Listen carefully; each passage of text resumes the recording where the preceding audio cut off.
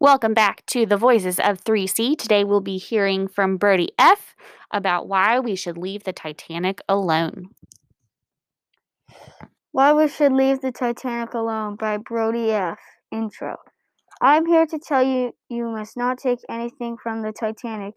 If we take anything from it, it could be gone forever. There's also lots of wood and steel-eating bacteria on the ship. If we take artifacts away from it, it will sink into the sand faster. The Titanic must be protected. This makes people want to save the Titanic, and right now they are thinking of ways to raise the Titanic. Number 1. Why we should leave the Titanic alone.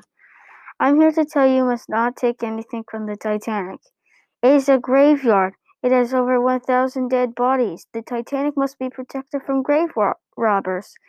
I know this sounds crazy, and I know you wouldn't expect this, but month by month, year by year, the Titanic is disintegrating. Number 2. Why we should leave the Titanic alone.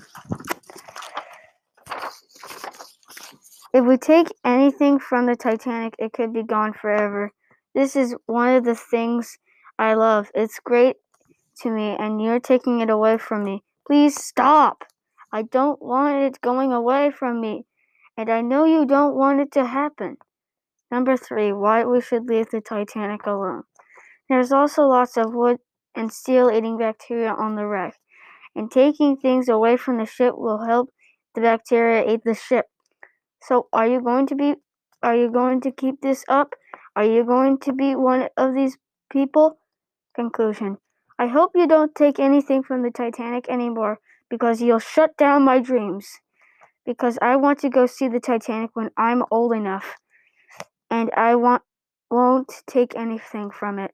I learned from Disney Plus that you can't scuba dive to the wreck because it's 1,200 feet down. So you have to use a submarine.